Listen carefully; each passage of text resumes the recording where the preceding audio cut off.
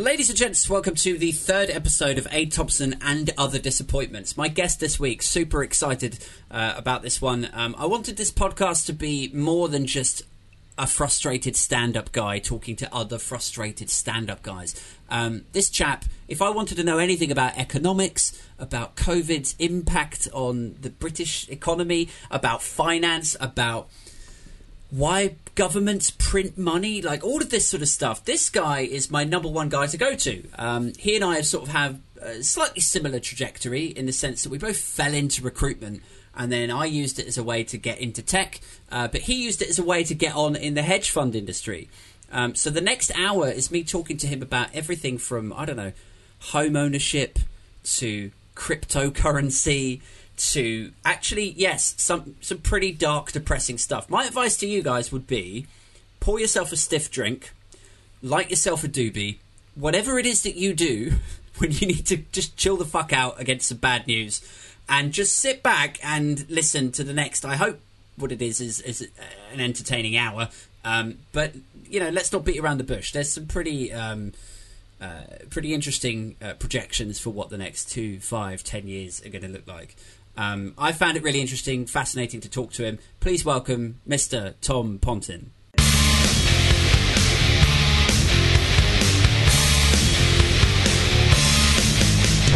Tom Pontin, how are you doing?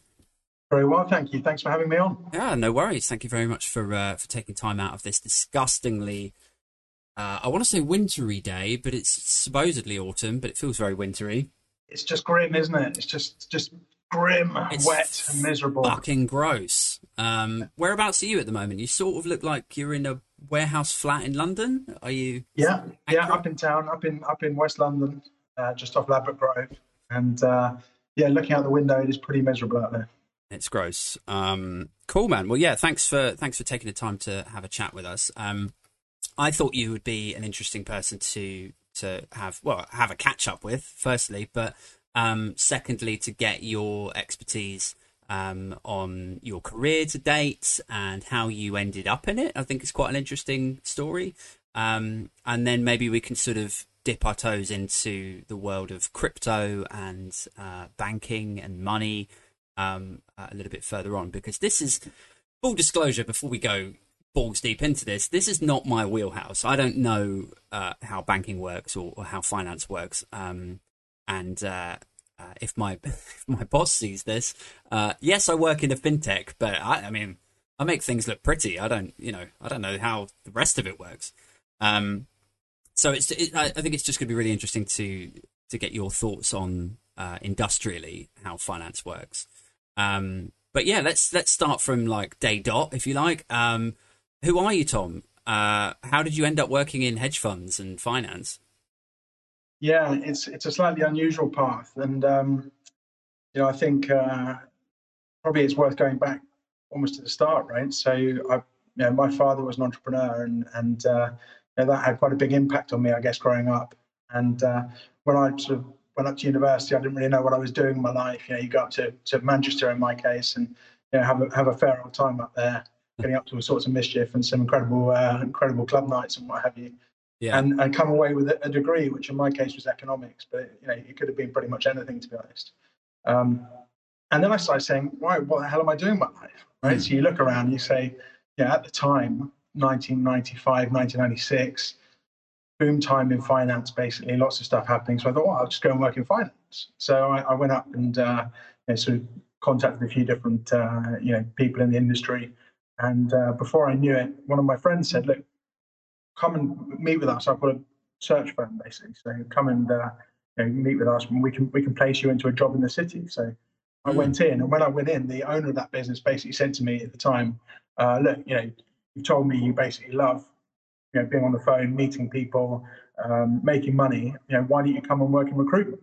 So I hadn't really planned this at all. So I ended up going into recruitment and having a sort of crazy 3 years working for one of the biggest UK recruiters, which was just absolutely mad, because you had loads of kids running around, basically placing into all the biggest investment banks, hedge funds in the city. We were all, early 20s, newly minted, up in town. Lots of girls. It was all quite a fun Yeah. time in my life.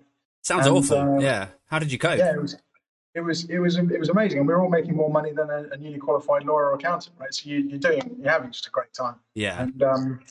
And after 3 years, I was like, look, this has been great, but I need to go and do something that's going to be a career for the long term. Yeah. So I basically placed myself. I contacted all the people who were looking for jobs at the time. I actually loaded my details up onto the system as if I was a candidate, and I basically placed myself effectively into a job for an asset management company called what was called Foreign and Colonial at the time, now Bank of Montreal.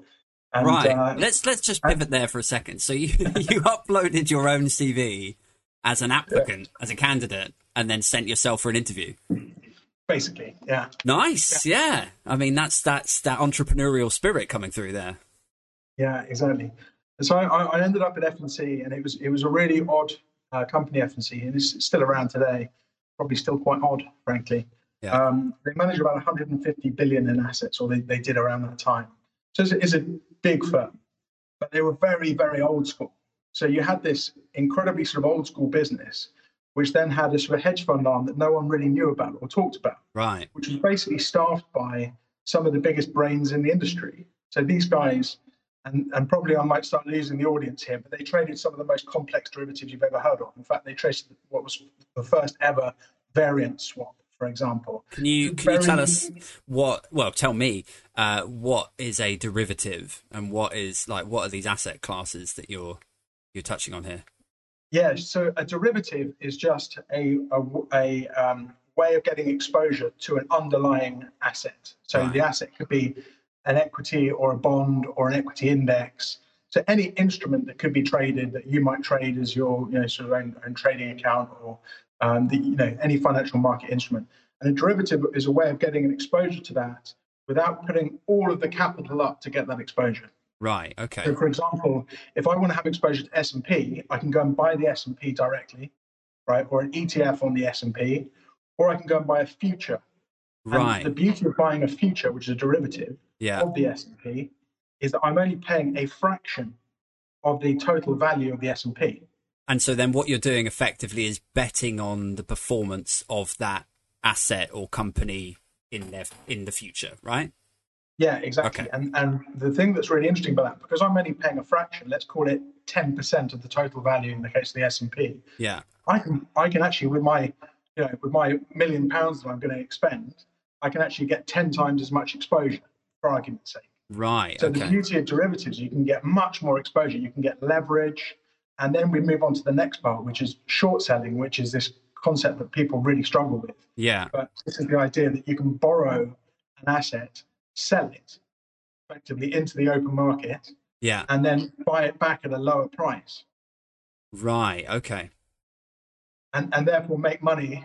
Yeah. I can see your eyes going slightly cross-eyed at this point. Oh, right. Okay. So, well, let's think of a working example, because like everyone is familiar with the term short selling, and it has the connotations of a sort of shrewd, perhaps, but kind of almost like Machiavellian layers to it, where people think like, oh, that guy is a real prick. You can be ruder than that. Because he can be a lot ruder. Yeah, well, there's this idea. Like, I have sort of mental images of some guy in a suit shorting a very healthy company because they're putting negative PR out into the marketplace to then rock the standing of the business, and then the business goes under and the short seller makes a killing, but 10,000 people lose their jobs. That's the sort of cliche, isn't it? The archetypal short sell.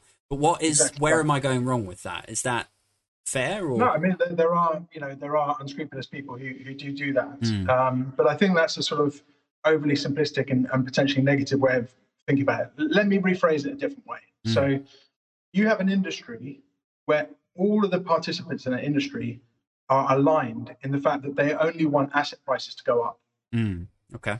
Right. So what we have at the moment is an industry where our pensions, our asset management businesses, our own holdings in companies that we might be involved in, all of us, and central banks and governments just want the price of things to keep going up and up and up. Sure. Yeah. Now, the problem with that is it's not sustainable. Right. You can't have compounding growth at above a certain level ad infinitum, right? It's not just a perfect, beautiful curve going upwards all the time. Right. So what naturally happens? What I can see you want to ask a question, but I want to get this. Sure. Yeah. No, you crack on. So what naturally happens in markets is you end up with, for example, the Dutch tulip mania or the South Sea bubble, right? You end up with huge bubbles where asset prices just go up and up and up. So what you need to have in this ecosystem of finance is a market participant who is incentivized by making money by saying, do you know what? Those mortgage-backed securities that all the investment banks are selling are complete bullshit. Yeah. Oh, right. Okay. It's only the hedge fund guys who can do that, right? Because we're the only ones really that can profit from shorting equities in this case. Yeah. So then I suppose that, like the devil's advocate or whatever would be that the hedge fund or the shorter in that scenario is the quality control of that investment. They're saying like, right, you guys are saying that this is going to go up and up and up and up forever. What I'm saying is that's ridiculous. And actually you need to look at the finite detail within it. And then you'll see that this is probably not as rosy as they're suggesting. That's exactly right. It's a great analogy. Okay, cool. So then let's just go back to you getting into this. So then you worked at, you say Foreign and Colonial for how long? Yeah. I was there for a few years, and then 2007 hit. You had what was called the quant meltdown, which nobody really outside of finance talks about, but it was kind of the precursor to the global financial crisis, which happened the following year. Right. And it was basically all the hedge funds, which by this stage were early into computer-driven models. Basically, they all had a hissy fit over the summer of 2007. And you started seeing some terrible returns. Some very big funds, including GSR, Goldman Sachs's hedge fund, which was 17 billion or something at the time, blew up, right? They had terrible returns and had to give all their money back. Right. So you had this sort of extraordinary period for those of us in the industry. And I got kind of called out by that with my firm because we were basically, now we are getting technically, but we're basically short volatility. So what we were saying is, volatility is getting lower and lower and lower and compressing. And then suddenly you had kind of 2007 and 2008 where volatility blows out massively. Right, and my firm F&C got completely carried out, with the global financial crisis. So basically, we all left and went our separate ways, basically. And was it like a situation like the sort of famous images of Lehman's where people are like, I don't know what to tell you, it's all fucked. Like, here's a brown box, put all your shit in it and get out. Or was it kind of? Yeah, I mean, really? I had the sweetest HR guy who he sort of I was one of these young graduate intake guys and.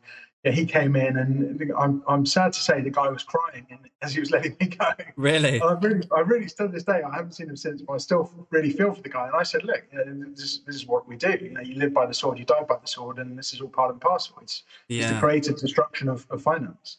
Yeah. And actually, we've lost that. I don't think I had any concept of what was going on when all of that happened. I was working in RBS, also in HR, sort of. I was working in recruitment. I remember that. Yeah, and just over the road from where we were. Yeah. Well, in a sister company, in fact, to where you were doing recruitment before. But I knew that there was a bailout, and I knew that everyone was saying things on the news that seemed very serious. But I didn't really have any, certainly no expertise and no real depth of understanding as to how serious things were getting. It was only years later that I was watching, like Panorama documentaries and stuff. And people were saying things like, oh, yeah, like we were about 24 hours away from ATMs no longer issuing money. I'm like, fuck, what was I doing? I was just like in a pub over the road, probably getting hammered, thinking like, so everything seems a bit weird, but I'm sure it'll be all right. But that's human nature, right? I mean, it's the same with everything that's going on at the moment. People aren't questioning it. We're all just keeping our heads down and doing what we're told. And, that seems to be the way of things. Yeah, I suppose there's this sort of undercurrent of fear at the moment where, there is a lot of uncertainty in the markets, and there's been a lot of bailing out again, and nobody really knows what impact that's going to have over the next year or 5 years or 10 years. But everybody's got this sort of keep calm and carry on mentality where it's like, if I think about this too deeply, I might actually have some sort of nervous breakdown. So I'm just going to clock in for work and, go shopping, feed the family and and crack on. I don't know what, But like, it's always been like this, right? This is the history of the relationship between governments and their people, right? And it can go back to, as far as you like, but, in recent times, the Cold War, this is the idea that we're all going to die from mutually assured destruction. More recently, obviously, we've got COVID. Back then, it was the financial collapse. We've had Brexit. This is all just a stick to beat people with, to make them, to push them down, basically. So what do you think will happen next then? Like in the next sort of, obviously you don't have a crystal ball, but if you were a betting man, how do you think the next sort of 1-2 years is going to look in Britain? So there's sort of multiple things bundled into that. I think one of the most sort of interesting things about this whole 2020 period is that Brexit has almost become a footnote. Something that was so important to us. Yeah, It's become a footnote. And the thing before that was austerity, right, yeah. here in the UK. I don't know how international your listenership is. I'm sure you've got people from all Oh, around the far world. and But wide, every continent, mate. Yeah. yeah. But when we think about austerity, for example, I pulled a stat off, from listening to a podcast last night, and basically 1/3 of every dollar ever printed has been printed this year, right? Really? So when we think about money printing and austerity and governments buying their own debt with their own money, just printing money and then buying their own debt with it. Yeah. Well, this year has just knocked austerity and Brexit into a cocked hat, right, and said that's completely immaterial. This now is what we all need to focus on. And so, in answer to your question, what we're going to see over the next couple of years is lots of volatility and a very weird situation where we're going to have simultaneous inflation and deflation depending on the assets. Right. And how will that Right, look so, like for like a regular person with a house and a job and food price? Like how is that going to look on the floor? For you, basically, how does it affect? Let's bring this back to me, Tom. So there's multiple things that you can package up into all this, right? So from a very basic perspective, printing tons of money, right, ends up going into the financial system into different ways, right? Initially, when they started quantitative easing, which is what we're talking about ultimately, printing money and buying bonds, right? Yeah. And then they basically realized that was becoming less and less effective. So then they started dabbling in other areas. And now you're seeing the central banks buying equities and junk bonds and corporate bonds and basically just trying to keep all markets raised as long as they can, right? Trump, let's push up markets as much as we can. Yeah. The whole global economy is basically, and this goes back to this point that I was making, which is it's basically this David versus Goliath battle between the hedge funds and the people who can short sell and the whole of the financial ecosystem, which is basically all based on looking after the incumbents, right? It's about looking after Goldman Sachs. It's about looking after Morgan Stanley, JP Morgan, and the big boys. It's about looking after the roles of the central banks. It's about Carney going from Goldman Sachs to the Bank of England, back to Goldman Sachs, then into the probably the government of Canada. This constant sort of revolving of these powerful figures, Barroso, and we see it obviously in the European Union as well. But coming back to your question, so we're going to see lots of volatility. We're going to see, in terms of your life, in terms of aid, what we're going to see probably is a real bifurcation. So for example, TVs are always used as an example for inflation, right? Oh, well, my flat screen television is so much cheaper. And yes, that is true. So certain objects become cheaper and cheaper and cheaper. And that's largely because we've inducted billions of Chinese into the global system, basically. So the last few years have been heavily deflationary. You've had these contrary forces of money printing on one hand, and then basically bringing in a load of mostly Chinese and across the sort of developing world into the developed world, which is naturally deflationary. So you've got these sort of contrary things. So what we've had in the last few years is mostly deflationary. However, I don't know when the last time you bought a Mayfair townhouse was, or a 1960s Ferrari 250 GTO. Yeah. But the prices of those motherfuckers have gone through the roof. Yeah. Right. So the other end of the spectrum, very scarce resources, right, like prime central London property or a Monet or whatever it is that the very, very wealthy people, of who I'm not one, just to make that absolutely clear, but I get some visibility on this stuff. you're starting to see, those prices go through the roof. I think, artwork, for example, my wife is an art consultant, and artwork is something like 26% annualized return in art, for example, over recent years. Classic cars, very similar. I love racing and cars, and would love to be able to do more of it. Yeah. I look at car prices and they've just been crazy this last couple of years. And so, for you, Aid, I think that the thing is, cost of living is generally going to go down. But I think we're now at a point where we're going to start seeing inflation really across the board. So that means in asset prices, and that includes all the input prices. So, for example, the whole world now is moving towards this green New Deal, right? The New Deal, the New World Order, right? So what's that going to mean? We're all going to have to move to buy Teslas, right? So we're all going to need copper. We're going to need heavy metals, right? And the prices of all these sorts of things are going to go through the roof, and the prices of your solar panels are going to go through the roof, your Tesla. So it's going to be a very tumultuous period. Some things are going to really go up in value. Some things are going to go down in value. And that's a great opportunity for traders, frankly. Yeah, I was going to say, so that sort of, you can expect a lot of money to be made on the Forex markets, right? Which is famously, you need volatility within that world, right? So the Forex markets are the purest, in many ways, expression of, a country at a very, very macro level, right? Because they're too big to be fucked around. But the size of the I'm sorry if I'm losing you your swearing rating. No, we're all good. The Forex markets are such deep pools that they're very hard to be manipulated by central banks or other groups. So yes, in short answer, bond markets are very, very manipulated now. Equity markets are very high and just loads of money being flowing into them. So FX or Forex is really where I think we're going to start seeing real movement happening, let's put it that way, over the coming years. Yeah.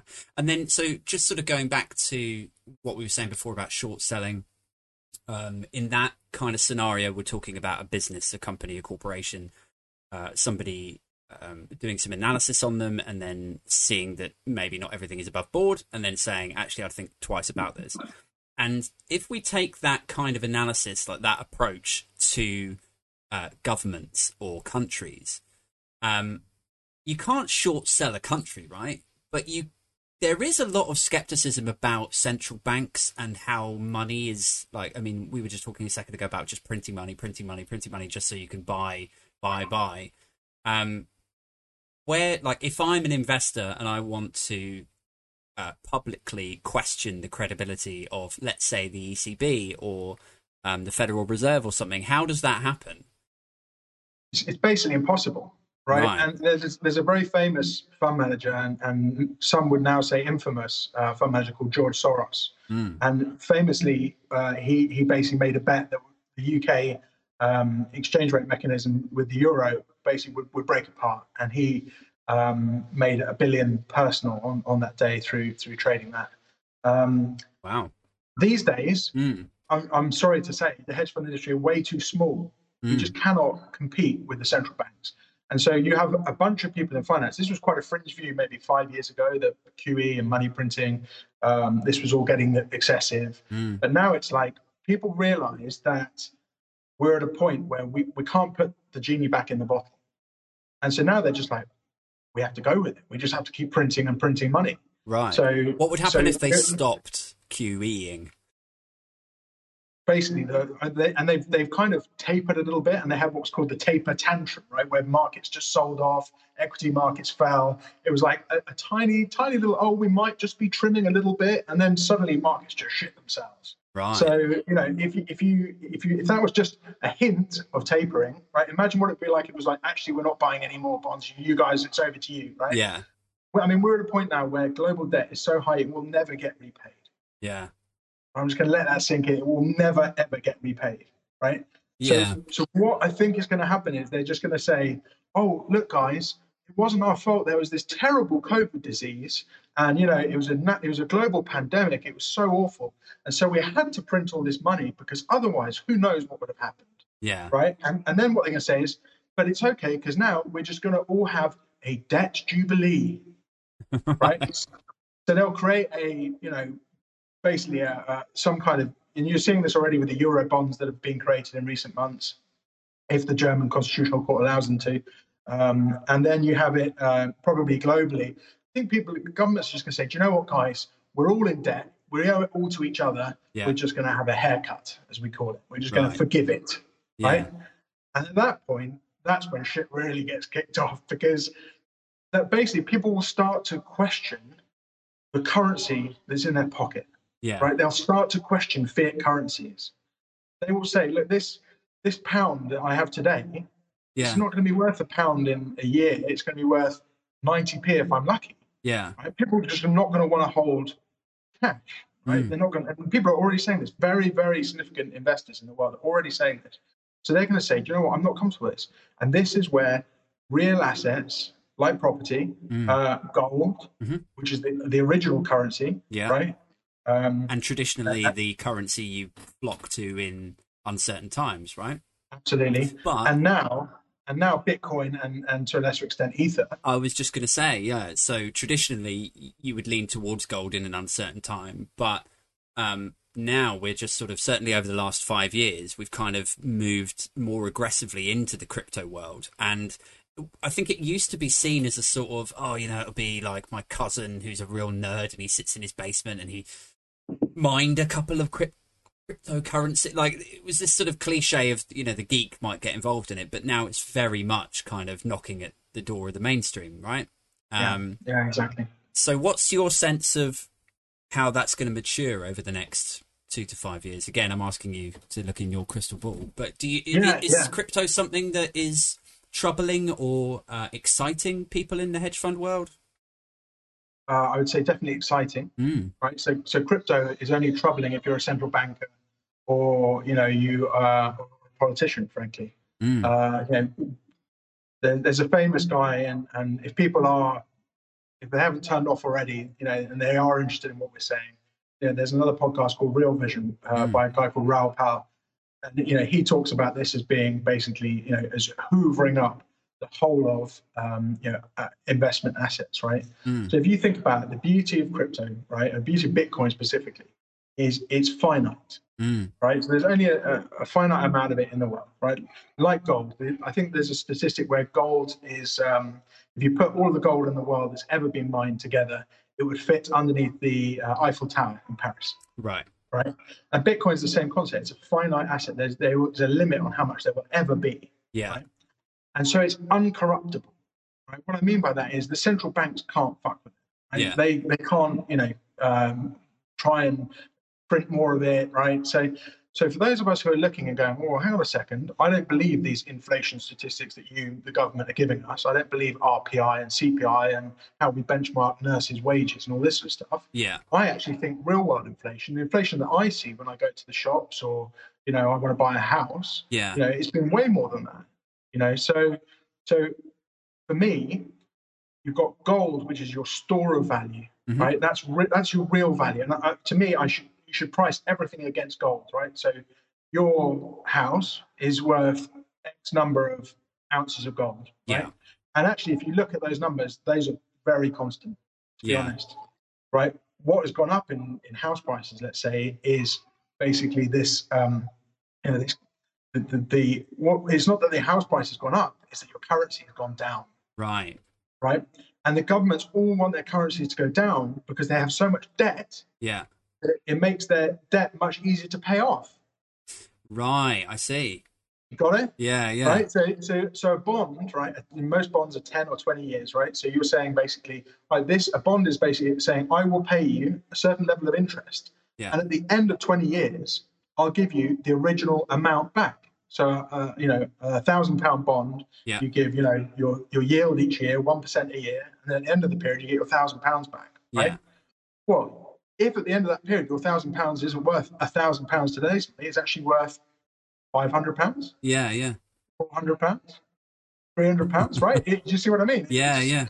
And you can keep refining all the way up, right? You can just keep refinancing all the way up the curve. Yeah. So then, what would you do if you're a central bank?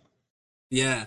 Well, the other thing I was going to say, so if cryptocurrency is such a threat to central banks and to the system.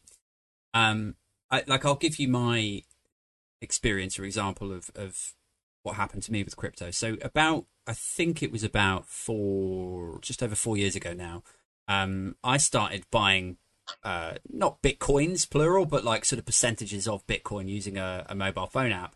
And like I had this idea that I was like, do you know what? I spend a fuckload on coffee every day. I was going into the office like 3 coffees a day in this little cafe, and I just thought I'll make a coffee in the little shitty cafe like kitchenette bit, and instead every time I'm going up for a coffee, I'll just buy like a coffee's worth of Bitcoin, right? Just, more than anything, just to show how much I was fucking spending on coffee every day and every month. So off I went doing this, and I ended up putting about 250, 300 quid into it.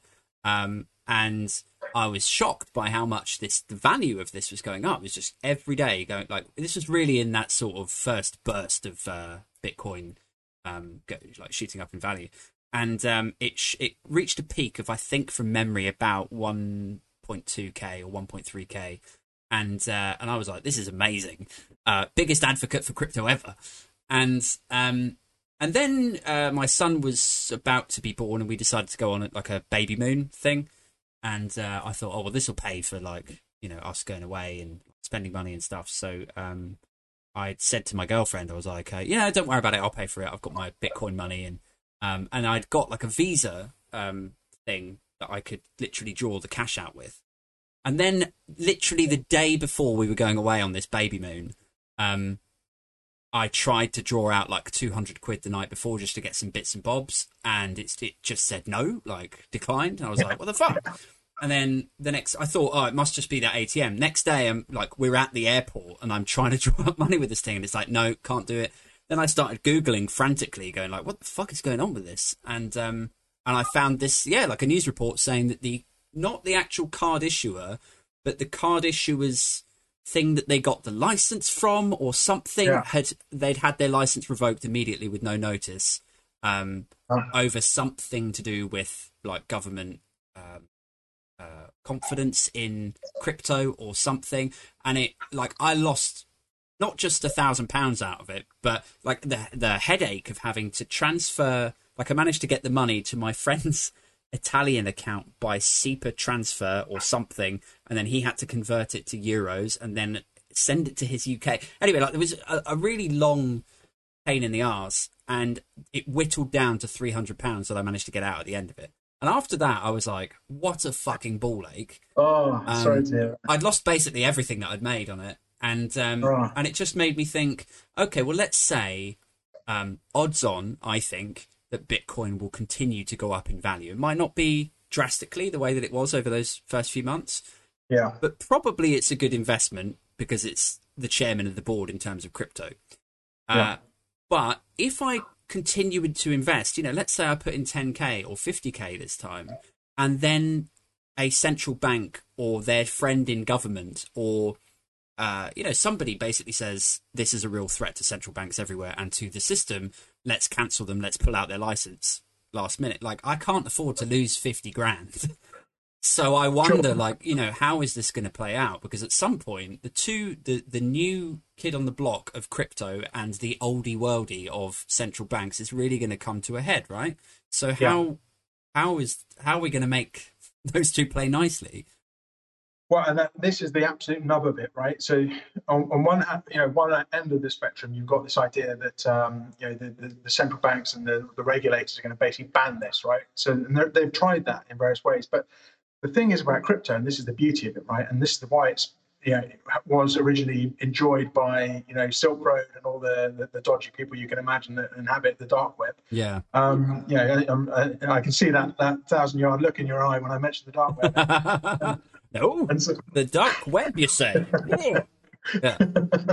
So, on one hand, they can try and ban it, but there's always going to be a Russia or Panama or somewhere you can go, right? To you can just fly in for the day and then just release it and put it into rubles, whatever, right? Someone's always going to offer crypto tourism, right? So, I think they've realised that the genie's out the bottle and they can't do anything about it, right? So then what they tried to do is say, right, we're going to have our own digital currencies. Yeah. And you're seeing like rumors about this, white papers written by Bank of England and other people, Italians talking about mini bots, all these various different ideas kind of floating around, right?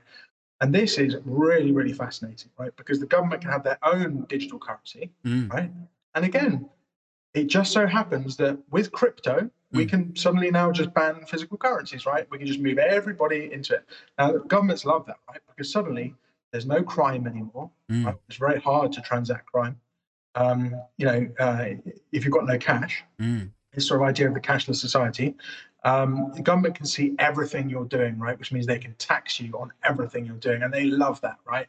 They have control, right? They can see everything. They love that as well, right? So all the sort of really terrible, scary things that we're experiencing in 2020 are kind of all coming to a head. And frankly, it's got nothing to do with COVID. It's got way more to do with surveillance society and all the other sort of issues that we're experiencing in sort of governments globally. And we see that manifesting itself in the Chinese Communist Party and the way they treat individuals, the way that they have facial recognition, the way they're scoring their citizens. We can kind of see a roadmap for where things are going, right? And it doesn't look good, right? It's frankly terrifying. I think the most scary thing about that is if, let's say that we move into a government-sanctioned cryptocurrency, or the US and the UK and the EU all decide in unison, okay, look, Bitcoin is too big to, like you say, like to put the genie back in the bottle. Let's try and formalize it. Let's try and put some structure around it, and then make it our own thing, and regulate it. The most terrifying thing about that is, I mean, how the fuck are you going to buy drugs if the government can see what you're doing? This is devastating. Yeah. But I mean, I would posit, I mean, I understand that is a big concern for some people, but I would posit what's even scarier about that is they say, right, you, Tom, right, it's a digital currency, right? They can apply whatever interest rate they want, right? So for people who are, I'm doing okay, let's put it that way, right? They'll say, right, you're going to have a negative interest rate of 5%, right? They want people who have money to go out and spend, right? So the wealthier you are, the higher effectively your negative interest rate will be, right? So you're out spending money and recycling money in the economy. So the £100 you have today is only going to be worth £80 in a couple of months' time, basically. So you're incentivized to spend it. And then they can give pensioners a savings rate, right? So they can give pensioners a plus 5% pension rate. Right? So you can have bespoke, inflation rates or interest rates, positive or negative, and they can punish you. Do you think it will get that radical? I imagine if they did something like that, people would be in uproar. They would just be like, no, that's like everyone is equal. And if I save £10 this week, then it should be the same rate as like my mum or gran. Honestly, I think we're just a few years away from Blade Runner at this point. Really? Yeah, I don't know, man. Like, I think, like, I can't imagine a universal cryptocurrency taking hold at the moment. I think people who get into crypto like the fact that it's, the new kid on the block and it's unofficial and they can get up to whatever they like out there. I think as soon as it became regulated, like you suggested a minute ago, something else will come up. Like if they somehow manage to wrap a net around Bitcoin, so like it would be Ether, or it would be, I don't know, AidCoin or something. Like there would be some way of getting around it, because frankly, I know that you and I are moral, upstanding citizens, but there's a lot of people out there who have a vested interest, and who have influence. Let's be real about it. Like people who have made an awful lot of money out of, let's say, the opium trade, who have the ear of key decision makers, whose interest it is not in to then say, yeah, okay, let's get everything right, guys. But it's going to be such an interesting period, this one, because it can go one or two ways. We're either going to go incredibly authoritarian, and governments are going to try and control every inch of our lives, or you're going to go the other way and we're going to go towards a much more libertarian society where people say, you know what, we've tried big government, it hasn't worked, we've bankrupted the whole system. And I think there's going to be a big financial collapse in the coming years. And I think gold and crypto are going to be a big part of how you survive that. But I think there's going to be, I'm sorry to say, some really, really difficult times over the coming years. for sadly most people are going to lose their pensions, they're going to lose their homes, and I think it would be a real big shock. And I think in that um, in that environment, having a little bit of crypto or a little bit of gold, or ideally both, is definitely good. And look, I'm only talking about the negative aspects of this, but if you look at, for example, Ethereum as an ecosystem, and all the incredible things you can do in terms of DeFi and that side of things, it's incredible, the power of it. And I'm only now really starting to see the apps that get built off the back of this. The custody. I mean, custody is such a big thing in finance, but this is the idea of the person that holds your assets, right? So if you can have somebody who can actually say, you, Abe Thompson, right, I can see you have a property and that's on the blockchain, and you have some crypto assets, and you have some gold, and you have XYZ, then suddenly it's a lot more tangible, right? And people will say, oh, okay, I can lend money to Abe. He's got a house and and things become a lot cleaner, and we can completely disintermediate the banks. Right, and that's what's going to happen, and that's what I think is really exciting. Yeah, I talked to Lucy, my girlfriend, a lot about this, about how, because she works in property, and to my mind, like when we bought our place, it seemed so clear to me that it was so ripe for a complete overhaul with something like blockchain, because it just takes so fucking long to get everything done. And you're dealing with like hard copies of things and signatures with has to be a black biro, and I'm like, this is fucking ridiculous. Like, why have I got to drive down to this little solicitor office in like the other side of London, and then wait 4 weeks and 28-day periods and all this stuff? Like, the way that this should work is, I go onto a portal, I enter in my date of birth, my national insurance number, they can find me, they verify that I am who I say I am. Then they issue me a PIN, and then there is like you said a minute ago, like there is a blockchain element to it that is basically unhackable, that represents your asset or your investment. And then furthermore, you could adapt and evolve that, where it's not just me with my asset paying like 400k for a house. It's me and let's say 10 other people who have all then split the asset, and we all have a proportion of that piece of the blockchain. Like, that actually wouldn't be that difficult to code up. I mean, I know it sounds a bit fantastical, but speaking as a technologist, you're talking about a sort of 2, 3, 4 teams of devs over a period of 6 months to get like an MVP, maybe a year to get proof of concept territory and demo it. And yet here we are 5 years deep into blockchain, and absolutely none of that has moved forward.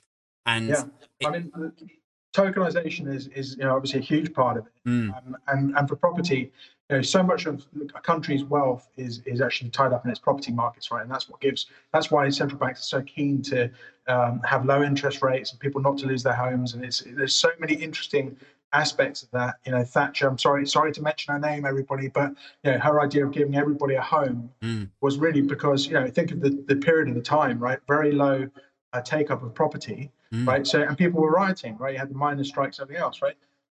Somebody owns their own property, then they're very unlikely to go out rioting. They're very unlikely to go out and cause trouble, right? Because having your own home, it's been shown during wartime that actually losing your home can be more traumatic than losing a loved one, losing a family member. So I believe it. Real, I mean, I love my family members, don't get me wrong, but it's like I've often wondered what so we talk a lot, or have talked a lot over the last couple of episodes of this, about Twitter and about people becoming social justice warriors and campaigning and ranting, and I wonder to what extent home ownership has played a role within that, because I think you're onto something there. I think like the studies, if they do show that, are backing up what I've mused on before, where I'm like, if I go out and I buy a house and I've got a mortgage and I know it's there for 25 years or 30 years, and I'm paying into that every month to chip away to have somewhere for my family to grow up and grow old, there's an investment in society in that, and I just need to go to work every day and earn the money and come back home and think about how I'm going to get promoted, etc., etc. When you take someone out of that scenario and you put them into a different world where they are renting and 2/3 of their income, and I've fucking been in this world for a while, And yeah, 2/3 of their income goes on their rent. They can't save. They can't get a fucking deposit together. There's no housing schemes for them to jump on or try and get on. I wonder what that does to someone's psychology in terms of how they busy themselves, how they justify that they're not getting on. What What is the point? What is the point? Yeah, if you're a disenfranchised kid now, and you're at school with 30 kids in your class, and you're not getting any attention, and you're looking ahead and you're thinking, I'm never going to own a property, right? I'm probably never going to have a half decent salary. I'm probably going to get paid MMT. This idea that we're all going to get just paid by the government to sit on our asses or do whatever we want to do, right? And probably I'll never own any actual asset. I'll probably never own my property. What is the point? Yeah. I'm not saying that owning property is the be all and end all. I'm not far from it, right?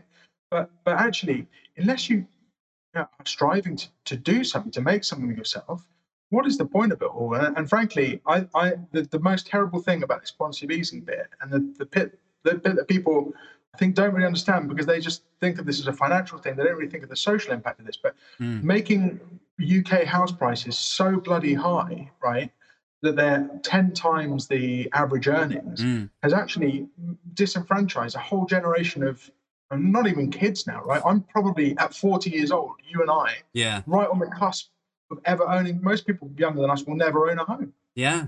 Terrible, terrible thought. But it's like, I mean, how do you correct that? Like, is it the trajectory that I always think that we've ended up on is basically that successive governments have failed to build sufficient numbers of houses.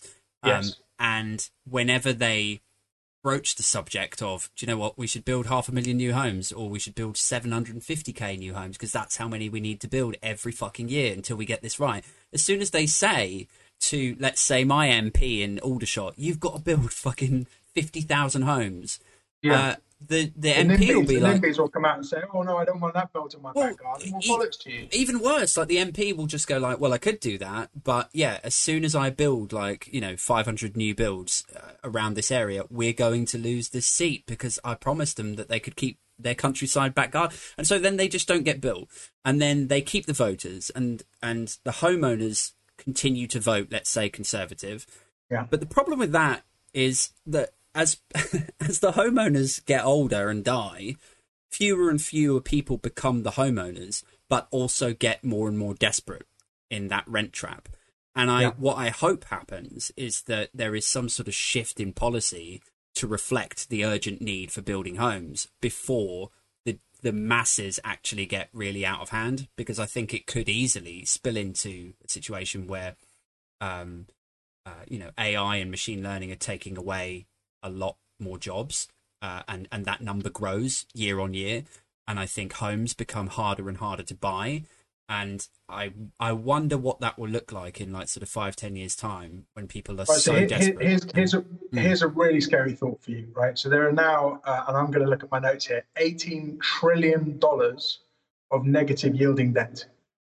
Right, 18 trillion. I mean, that's a number that we just can't even. I'm too confused to even get terrified by it. Yeah, exactly. What does that mean for an idiot like me? People spout these big numbers, but I mean, it's just such a huge proportion, right? So all the debt in existence, most of it now is negative yielding, right? So most people, and there's a famous hedge fund manager called Ray Dalio, who it's worth downloading his book Principle. Right? It's a pamphlet called Principle. Very interesting side note there. Okay. 18 trillion of negative yielding debt. What does that mean? That means that global investors basically shouldn't own debt, right? No one should own bonds in a country anymore, because it's basically you're just going to lose money, right? It's a guarantee, right? So where's that money going to go? So you've got printing all this money and yet making the whole bond market uninvestable. Yeah. Right? All it does is it pushes all the money somewhere else. Now, if I'm looking for a steady income on a regular basis, and I think equity markets are toppy, where am I going to put my money? I'm going to buy property. Yeah. Right? Oh, shit. What's that going to do? It's going to drive up the property market. Yeah. It's going to drive up rents. Yeah. And it's going to squeeze the yield, i.e. the return versus the price. It's going to get lower and lower and lower. Yeah. But still in absolute terms going up. If you're Mr. Renter, right, if you are that 25-year-old kid who's moved up to London to get their first job, well, I'm sorry, your rent is still going to be 2/3 of your salary. Yeah. but the value of that property is going to go up and up and up, Yeah. right? So the whole system is basically a geared way of pushing up house prices. Yeah. And frankly, there's only one way this whole thing can end, which is a massive financial collapse. And I say massive. 2008. You said you were there, at the pub, thinking this is all a bit odd. I'm sure we'll get through it, right? The next one isn't going to be like that. It's going to be like the Weimar Republic, people wheelbarrowing, notes in it down the road and to exchange for a loaf of bread, and frankly, rioting and ATMs being out of cash. I mean, I really do think things could get that serious. So I guess one of my final questions, because I'll have to wrap up in a second, but let's assume that you're right. Everything collapses. What does Tom Pontin do in the post-apocalyptic world? What do you see yourself as? Warlord? Farmer? Playwright? My hope, right, is that by that point in time, I have escaped. Right. Yeah. So we talk about it openly, my wife and I. Yeah. I want to be what we call the nuclear option. I want to be out of the country, certainly out of the cities. Right. I want to be on my own land. Yeah. Generating my own electricity. Yeah. Because electricity prices are going to go through the roof. Growing my own vegetables. Yeah. With some high walls. Yeah. And hopefully some private security. There's an irony there, isn't there? Like, I mean, I work in tech, you work in finance, and you would think if you didn't work in these worlds, oh, well, they're invested in the future of technology and they're invested in the future of banking and they'll have solutions and ways to fix all of this. But I really, I'm in the same boat as you. Like, I'm like, I don't think this is going to end well. And I don't know if you did you ever see the documentary? I think it came out in 2004 or 2005. It was a film called Collapse by Michael C. Ruppert. And it's quite a weird story. But he was an ex-CIA agent. And he came to prominence by accusing publicly the CIA of selling crack, like deliberately within Los Angeles. And then later on, like further down the line, this documentary crew wanted to interview him about that, but all he wanted to talk about was peak oil. And so the documentary is sort of is about that and set against the backdrop of what's going to happen when the oil starts to run out, and it's really fucking dark viewing. And it's basically him saying, like, to begin with, and remember this is in 2004, 2005, he's saying, like, to begin with, we're going to start seeing a lot more Middle Eastern military activity. We're going to start getting desperate for gas pipelines. You're going to see military presence in places like Syria, and all of this stuff has become true. He committed suicide in, I think, 2000. Committed suicide. two to the back of the head, yeah? Well, I don't fucking know. Like, when I read that he had committed suicide, I was like, oh, come on. But it sounds as though there's, interviews with his wife and everything, and, they were living off their land and everything, and she seemed to think that he had genuinely killed himself. But yeah, a lot of what his whole thing was about was that things are going to get really ugly. And it really fucked with my brain for a good, 2 or 3 years after I saw that documentary. And it shifted what I thought society would be in the next few years. I really thought, well, the oil's going to run out, so everything's fucked. And I was thinking, when I first got into crypto, I thought it wouldn't hurt to have a little nest egg in this far-flung thing where if everything does go to shit, at least I can draw out some money, or I can charge something to this card and then feed the family for for a day. Maybe move. Or maybe move, yeah. I suppose in a perfect world, I would have an escape plan similar to yours, jump on a plane, get the fuck out of here, private security, and then just sit and watch it all unfold on the internet. But I don't imagine that I'll have the resources to be able to do that anytime soon. No, nor do I, sadly. No. Still, though, maybe some sort of underground bunker. I mean, look, there's a reason why Peter Thiel and all the biggest, tech entrepreneurs on Earth have bought up half of New Zealand, right? They're all building bunkers. They're all building somewhere that's, yeah. New Zealand have actually had to ban overseas buyers of land. Really? Yeah, and this is a big question, right? Where do you actually go? Because this is a global, I hate to say the word, but pandemic. It's a pandemic of debt. It's a pandemic of government oversight and overreach, frankly. Yeah. And there are very few places you can actually escape it. Yeah. I If I knew, suppose. I'd probably be there. Yeah, yeah. I suppose like the next best thing is a kind of like panic room in your city townhouse or something. But I mean, I've got a shed, so that's Yeah, so I've been admiring the. yeah. I mean, one day it might be a studio. We'll see if the apocalypse hits before I finish turning it into a proper studio. Okay, cool. And then last question, promise. You've worked in hedge funds for a while. There's rumors and stories that happen about what high society and city finances get up to when the curtains are drawn and the lights are out. I'm just curious to see, like, what's the most outrageously opulent thing that you've observed at one of your city hedge fund parties? You don't have to name who was involved or what the client was or anything. No, it's a great question, because funny enough, I asked that question and there's a conference called Eurohedge that used to be in Paris, and we always used to end up in the Buddha bar. Yeah. And I, for some reason, got invited onto the top table with all the very senior guys and ladies. And and because the hedge fund industry is quite, I'm pleased to say, quite reasonably broad church when it comes to diversity. And I asked the same question, and everyone was like, "Oh, no, I couldn't possibly tell you, right?"